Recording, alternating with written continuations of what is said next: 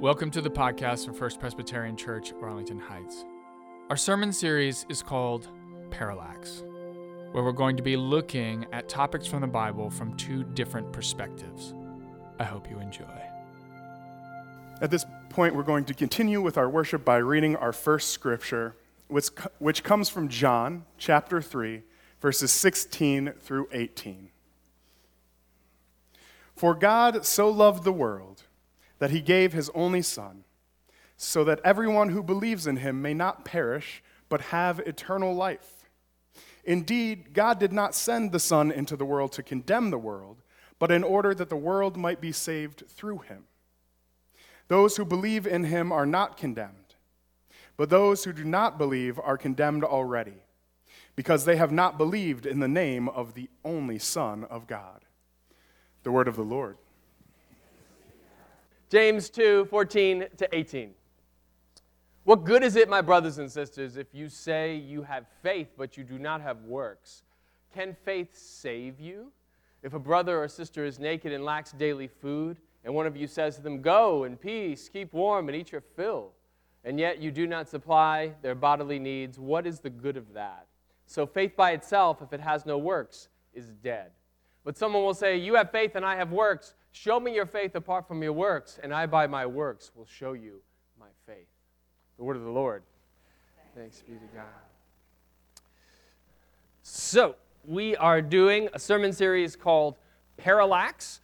Parallax is when two people are looking at the same object, but they're seeing it from completely different vantage points. And so, as you can see from up there on the screen, you see a tree with two suns next to it. So, the way we've been talking about this is that if you're in a field and you're looking at a sunset, and you're to the right of the tree, it's going to look as though the sun is setting to the left. And then if you jump to the left of the tree, it'll look as though the sun is setting to the right. The whole idea being that you're looking at the exact same sunset, but you're seeing it from two completely different perspectives. And we're trying to show how this is true for the Bible. That in fact, two people can be reading the same scriptures and come away with completely different interpretations of what it means. And so each week, there is going to be two pastors up here, myself and either TC or Judy. And we'll have a topic, we'll debate it out, and you can determine who had the better argument at the end. So that's the idea. I've been winning most of these, just so you know. So, we'll see. By my own, of course. Okay. So this week, we are going to be talking about one of the most visceral disagreements found in the Bible, which is, how are we saved? Are we saved by what we believe, our faith? Or are we saved by what we do, our works? Now, before we dive into this, I want to take a quick moment to talk about our terms, because the fact is when we dive into these things, sometimes we assume we're all talking about the same thing, when in fact we have very different vocabularies and we have very different understandings of what these words mean. So we're talking about faith and works, and so I think it's important that we define these. Okay with that? Before we start? Okay, so faith, let's define that word. Faith is when you believe in something that cannot be proven.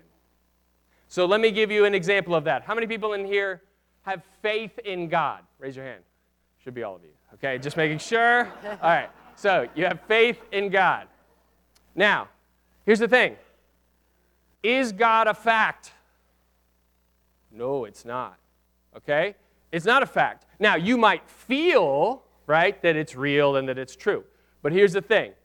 When you believe in something like God, the existence of God, you cannot prove the existence of God. Faith is not factual. Faith cannot be proven. Faith is not black and white, right or wrong. And I say this to you because today in our world, there are a lot of people who treat their faith as though it were factual, as though it could be proven. Now, again, it may feel real and true to you, but that does not make it a fact. So for me, faith is the tension between what can be proven and what is unknown. Works, on the other hand, so we're going to get into works now. Works, that is your action in the world, specifically the actions you undertake on behalf of God. So your works are the things you do because God asks you to do those things. So in this church, we talk a lot about Matthew 25, right? And you hear me talk about that all the time. Now, Matthew 25, why do we talk about that? Because in Matthew 25, there's this long list of things that Jesus tells us we're supposed to do. He says, feed the hungry, give drink to the thirsty, clothe the naked, welcome the stranger, care for the sick, visit those who are in prison. So when you do those things, you are doing work on behalf of God. You with me so far? Okay, so what we are trying to discern today is when you die and you stand before God, what is the criteria that God is going to use to determine whether or not you are going to be allowed into heaven? Is God going to be looking at what you believed, your faith, the things you believed about God and Jesus, the doctrine you believed in? Or is God going to be trying to figure out, what did you do with your life? How did you act? How did you impact the world? So those are the things we're going to be looking at. And if you've grown up in the Protestant church, and this is a Protestant church, what you're in right now, and Judy's going to explain a little bit more about what that means in a moment, you've been told there's one answer to that question. And I'm going to pass it off to Judy so that she can explain to you what that one answer is and why that has become the dominant criteria for how we get into heaven. Notice I didn't say I'm going to let you go now. I'm changed my tune on that one. Yes, you did. Yeah. You've grown. I've grown quite a bit in these, this yes. sermon experience has really helped you to grow. TC and I have also grown, but we are done growing. Aren't we, TC? Yeah. So we were hoping for a 4-week sermon series next time, if there is even a next time. So I'm pretty excited that this particular topic fell on Reformation Sunday, because at the heart of the Reformation is this whole idea about faith and works, this whole tension between faith and works. It was the Reformation, which the Reformation marks the division between the Roman Catholic Church and the Protestant Church. And as Alex already said, if you're here today, you're a Protestant. When I was about 6, one of our little neighbors came over. She was Roman Catholic, and she said to me, "You're going to hell because you're a Protestant." And I looked at her and I said, "I'm not. I'm Presbyterian." So, on October 31st, 1517, Martin Luther put before the Roman Catholic Church the 95 Theses, 95 arguments in writing that he had with the Roman Catholic Church. Now, Martin Luther did not set out to divide the church. That was not his goal. His goal was simply to get change within the church. But change in the 16th century was no easier than change today. And by 1521, when Martin Luther hadn't gone away by himself, the Roman Catholic Church excommunicated him, pushed him out of the church, said, "You no longer belong here." And so from that point, we developed the Lutheran Church, Lutheranism, Martin Luther. At the same time, there were other reformers, and one of them was John Calvin. John Calvin had left Germany and gone to Switzerland because the reformers were under a great deal of threat. And so John Calvin went to Switzerland, and it was there that he wrote the Institutes of Theology. He wrote them at the age of 27. I was 27 when I entered seminary, so this always made me feel extremely inadequate. It's a 2-volume book, and to this day it's considered to be the foundation of Protestant theology. Now, that's the brief church history lesson for today, and that's enough. That's all you need to know. You're Protestant. It happened in the 16th century. I want to focus on 2 key aspects of this division. One of them is sola fide, Latin for by faith alone. And the other is sola gratia, which is Latin for grace, only grace. The sola fide, the key understanding was that we are saved only by faith. That's the only criteria. And we are saved by faith in gratia, in the gracious works, the unmerited favor of God. God chooses to save us. It's God's choice. It has nothing to do with what we say or do. This is the foundation, really, of the Protestant belief. And that's why Alex said earlier, that this is an ongoing argument in the church today, saved by faith, saved by works. One of the things that Martin Luther spoke out against in the Reformation was indulgences. Now, the Roman Catholic Church had a system whereby people purchased indulgences. They paid money or they traded for these indulgences. These indulgences were like their get-out-of-jail-free card. You bought indulgences depending on how much you sinned. You had to give an indulgence to go to the communion table. You had to have indulgences as a way of proving that you were saved. You had to purchase those. But Luther, the more he read the Bible, the more he understood that indulgences were totally against the foundation of the Bible that says we're saved by God's grace through our faith in God's grace. And he felt indulgences were just a corruption in the church, a way to line the pockets of the priests. As it says in John 3:16, "For God so loved the world that he gave his only Son, that whoever believes, this is the biblical foundation, belief in God, will be saved, will be given eternal life." Nothing about works, only about belief. The truth comes through in that John 3:16, and it comes through in a variety of Paul's letters that I'll share more about a little bit later. But for now, here's your Latin. Sola fide, sola gratia. Faith and grace.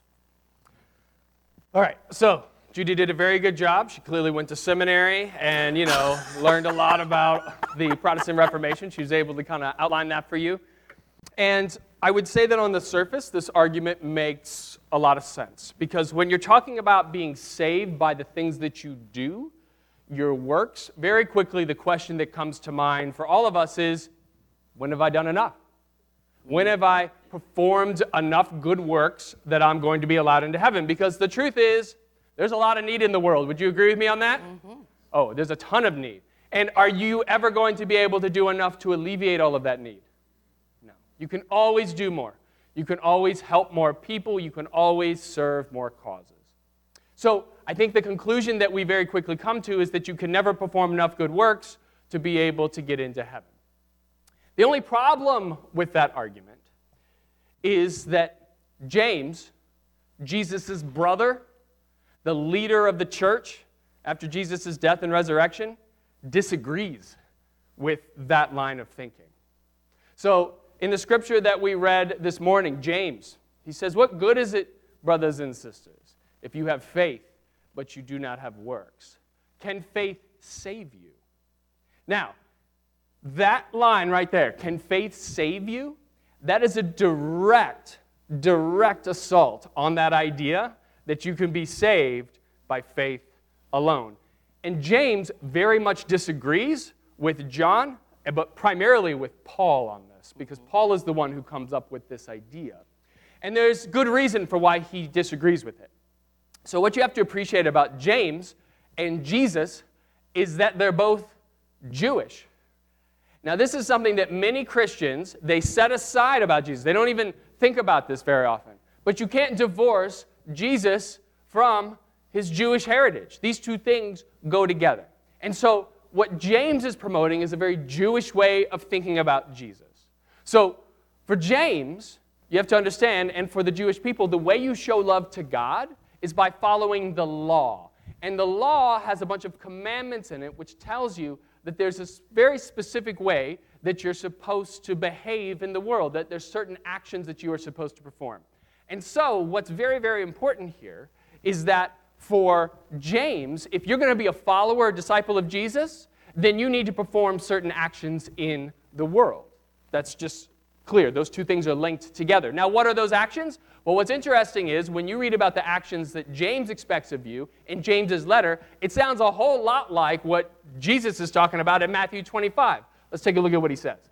So, if a brother or sister is naked and lacks daily food, and one of you says to them, "Go in peace, keep warm, and eat your fill," and yet you do not supply their bodily needs, what is the good of that?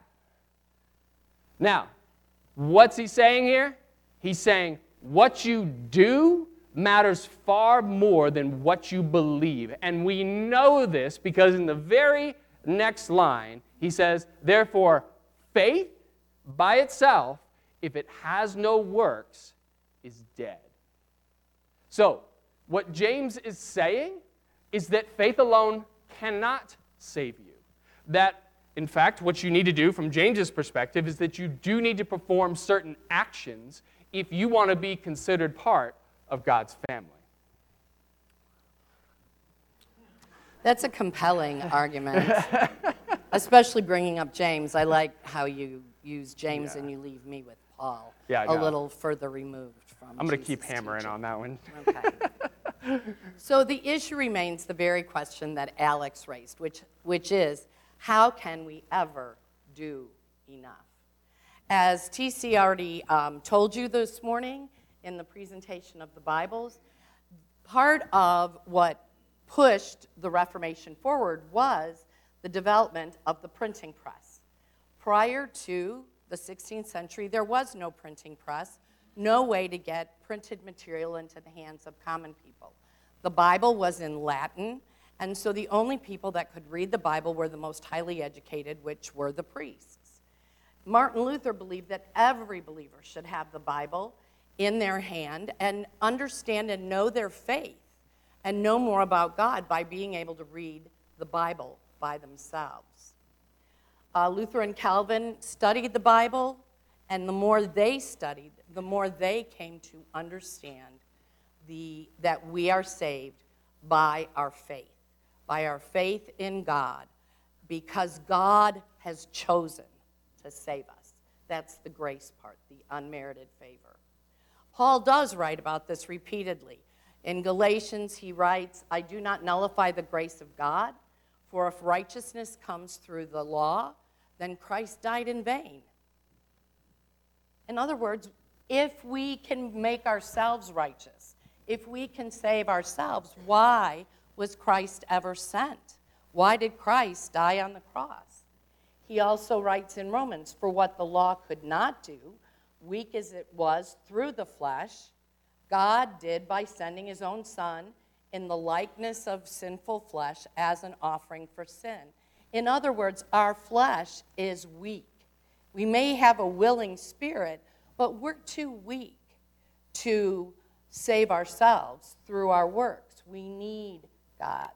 And then in Romans 11, but if it is by grace, it is no longer on the basis of works. Otherwise, grace is no longer grace. So for Paul and for Luther and Calvin, if we go with James on the works argument, then we nullify the importance of God's grace and the importance of our own belief in God. Paul says the flesh is weak, and even when we want to do the right thing, it's really hard for us to do the right thing. And that's why we need grace. We need God's unmerited, unearned favor. Think about the text we used a few weeks ago with the mother of James asking for her sons to be seated at the right hand and the left hand of Jesus. And Jesus says to her, this is not mine to grant. This isn't the way it works. We're not working to establish a hierarchy, to earn a better place in heaven, to get to heaven more quickly. That's not what works is about. We're all saved by faith through grace, so we're all brought into the presence of God when we die. We can do all the things we want to do, that we have the time and energy to do, but it doesn't change our status in God's eyes. We are all God's beloved children. Sola fide asserts that it is our faith, and sola gratia asserts that it is God's grace. And so we are saved without the need for works. So I say. So you say. So here's the question I would ask. So, did Luther ever meet Jesus? No. Okay, I'm just asking. I just want to make sure. Did Calvin ever meet Jesus? No, of course not. Luther based a lot on the book of Romans that Paul wrote. Did Paul ever meet Jesus? Now here is a bigger point, which is that Paul never knew Jesus during Jesus' lifetime. He didn't know him when he was a kid. He didn't know him when he was a teenager. He didn't know him when he was an adult. Didn't even know him during his ministry. Didn't see him die. The only time that Paul claims to have met Jesus is actually during his resurrection. In fact, he claims he's the last person to have seen Jesus in his resurrected form. Now, other than that, he's had no interaction with Jesus. Whereas James, he's Jesus' brother. Grew up with Jesus, spent time with Jesus, took over the ministry for Jesus when he died. And as Jews, those two people, what's interesting is when they talk about faith and works, they say those two things are not mutually exclusive. That, in fact, it is through your works that you draw closer to God, that your works are a conduit that you experience God's grace in the world. So, even though Paul, when you read his letters, what Paul says, which is very interesting, he says the way you experience God's grace is through your faith. What's interesting is that James and many of the other Jews would say, no, the way you experience God's grace is through your works. And I will tell you that in my experience, I have found that James's argument holds water for me. I told you all last week, if you were here, I've been on many mission trips in my time. I told you about the last mission trip I went on before I came to this church. I'm going to tell you today about the first mission trip I ever went on. When I was 21 years old, long before I ever became a pastor, before I was in seminary, any of that. I went on a trip to a place called the Duval Home in Florida. Now, the Duval Home is one of the last residential facilities in the entire country, and it's designed for those who have intellectual disabilities. And the idea is that this place was set up for families who are either unable or unwilling to care for their loved ones. So when we went there, what we encountered were people who basically have the intellectual capacity of a 1 to 2-year-old. And our job was to work with these people, to be there for them, to care for them, to feed them, to play games with them, to walk with them, to do all these different things with them. If they couldn't walk, we would sit there and literally put our hand on their shoulder and just let them know that we were there.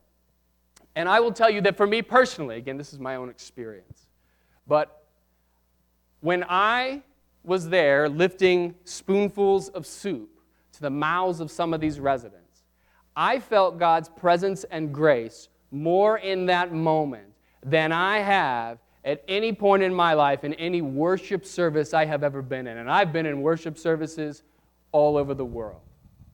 So, for me, I think it's really important that you understand. I'm just speaking about my experience now. That's where I've experienced God's grace and presence the most. And to me, it's kind of demeaning when we sit here and we try to quantify what an action means to God. Because when you sit there and you ask, well, how many spoonfuls of soup do I need in order to get into heaven, right? That's kind of like the question that we're asking.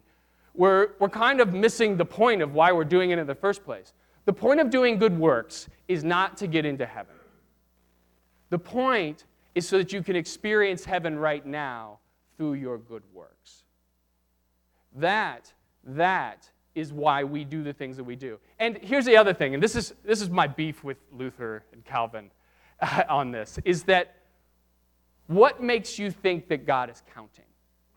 What makes you think that God is keeping track, as if God's up in heaven with a scale, weighing your good and your bad actions? Saying, okay, so Alex, just so you know, I need you to know, every spoonful of soup to the mouth, that counteracts 2 spiteful sentences from the tongue. So keep it going, baby, because there's a long way before we balance it out, okay? No, I don't think that's the way God works. And I don't think James looks at us and thinks that that's the way that God works. And remember, I'm just going to hammer this home, James was Jesus' brother. He grew up with Jesus. He arguably knows Jesus better than anyone. And he was the one who took over the church. Even though the Catholics will say it was Peter, it was not. It was James. He took over the church. He was the leader of the church. And what he tells us is that if you want to be a follower of Jesus, Your job is to serve people in the world. That is what you are here to do. You are not doing that, by the way, to get God points so you can go to heaven. Your job is not to do those things so that you can go to heaven. Your job is to do that because your faith in Jesus compels you to want to make a difference in the world. Our responsibility as Christians is to bring restoration to the world in whatever ways we can. And so, however you're doing that, as long as you are making a commitment, as long as you are doing your very best and putting forth your best effort all the time, I think God's going to be pleased with you. And at the end of the day, if we're all working together, because we talk about this, one of the things that happened with the Reformation is they made it about the individual. And really, it's about our collective efforts working together. And God has given us this wonderful gift through our good works that we can not only help ourselves, but we can also save each other. Alex is such a good arguer, isn't he? I mean, really, I don't know how Courtney does it. It would be tough at home. But she is an attorney, so she probably has a few tricks. So, I want to start with the last line that Alex said, which is saving each other. We are not responsible for saving each other.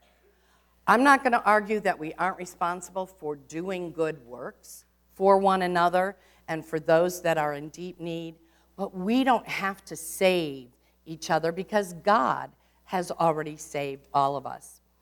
When our oldest daughter was in high school, she had a boyfriend her junior and senior year. He was from the Southern Baptist Church. We lived in Louisville. Just a note out there to any mothers of teenagers, Southern Baptist boys are great first boyfriends because they believe they are saved by works and they're not going to do anything.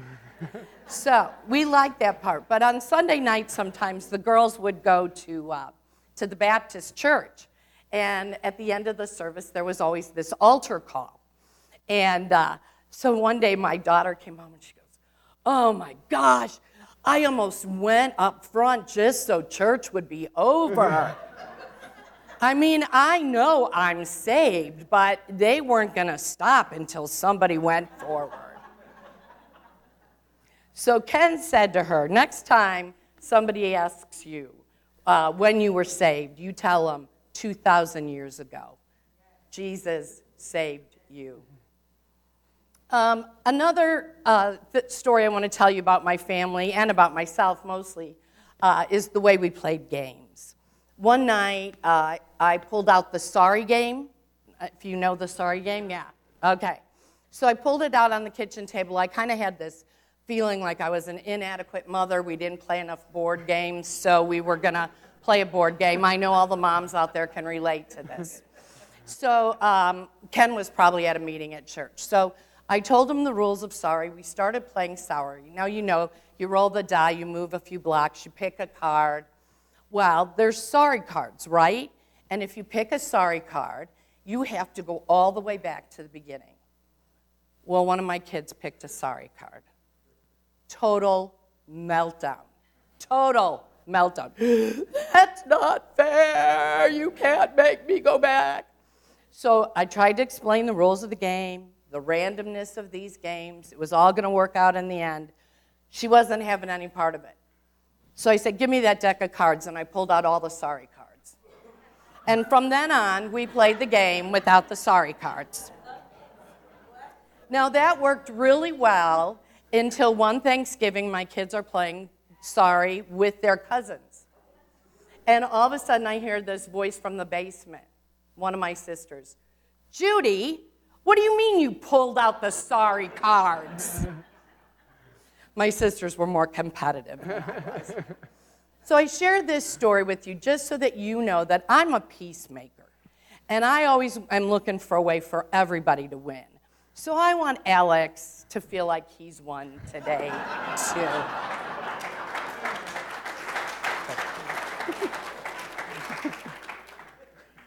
So we are coming at this argument from very different perspectives. But I think ultimately we could agree on the fact that we are saved by faith, and then the works come along out of a sense of gratitude to God. I spoke about that a couple weeks ago too. Because we know we're saved by faith. We're grateful for that salvation, and so we do good things for others. We help the needy, we clothe the naked, because God has given us this unmerited favor and grace. It motivates us to help others. And in helping them, we're not going to save them, but we're going to show them how to believe in God. We're going to be, Alex was God, Jesus, for that young man that he was feeding. And so for that young man who doesn't have all the mental abilities to grasp these types of arguments, in Alex's feeding of him, he was taught what God's salvation and unmerited grace is. That little boy didn't do anything to deserve to be fed. He just needed to be fed.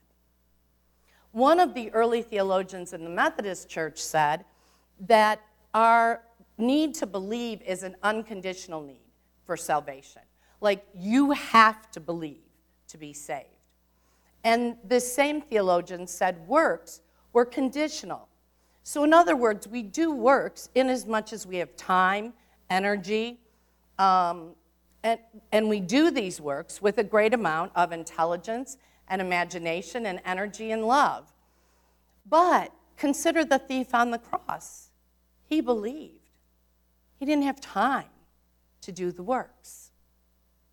We look for opportunities to serve out of this deep faith that we have and out of our desire to share God's grace with other people. We want to be the people God has made us to be, has created us to be. So the sorry cards are out of the deck. We are all winners today because we are saved by faith through grace in order to do good works. Amen. Thanks for listening. And if you want to learn more about First Presbyterian Church of Arlington Heights, please visit www.firstpresah.org for more information on service times, directions, and to learn more about the First Pres family of faith.